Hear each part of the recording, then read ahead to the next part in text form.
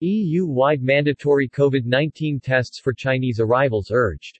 Last week, China announced that it was downgrading its COVID-19 response from A-level control measures to the much less severe B-level protocol.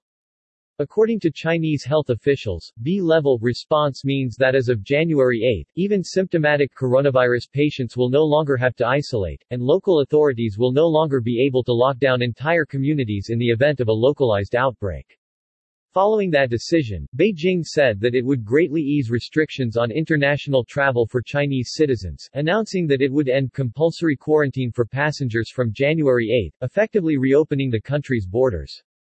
Meanwhile, the number of new COVID-19 cases soared in China, with a reported 37 million people contracting the virus in a single day last week, and nearly 250 million people becoming infected this month. Officially, the NHC claims that these figures are nearly 10,000 times lower.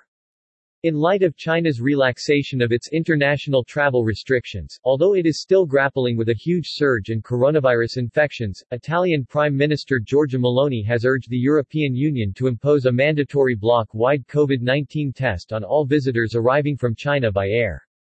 Italy ordered mandatory antigen testing of all inbound travelers from China earlier this week. "We took action immediately," Prime Minister Meloni said at today's press conference. US, Japan, India, Taiwan and Malaysia have already instituted similar requirements for Chinese visitors, with Japan and India stating that those testing positive would have to enter quarantine. The U.S. Centers for Disease Control and Prevention (CDC) said that this requirement will help to slow the spread of the virus as we work to identify and understand any potential new variants that may emerge. Yesterday, the health officials in Italy's northern Lombardy region reported that almost half of the passengers on two recent flights from China to Milan's Malpensa airport tested positive for coronavirus.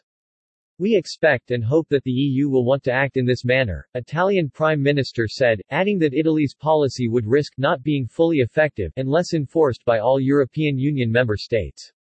The European Union's Health Security Committee met in Brussels today in an attempt to work out a common response to the anticipated surge of Chinese visitors next month.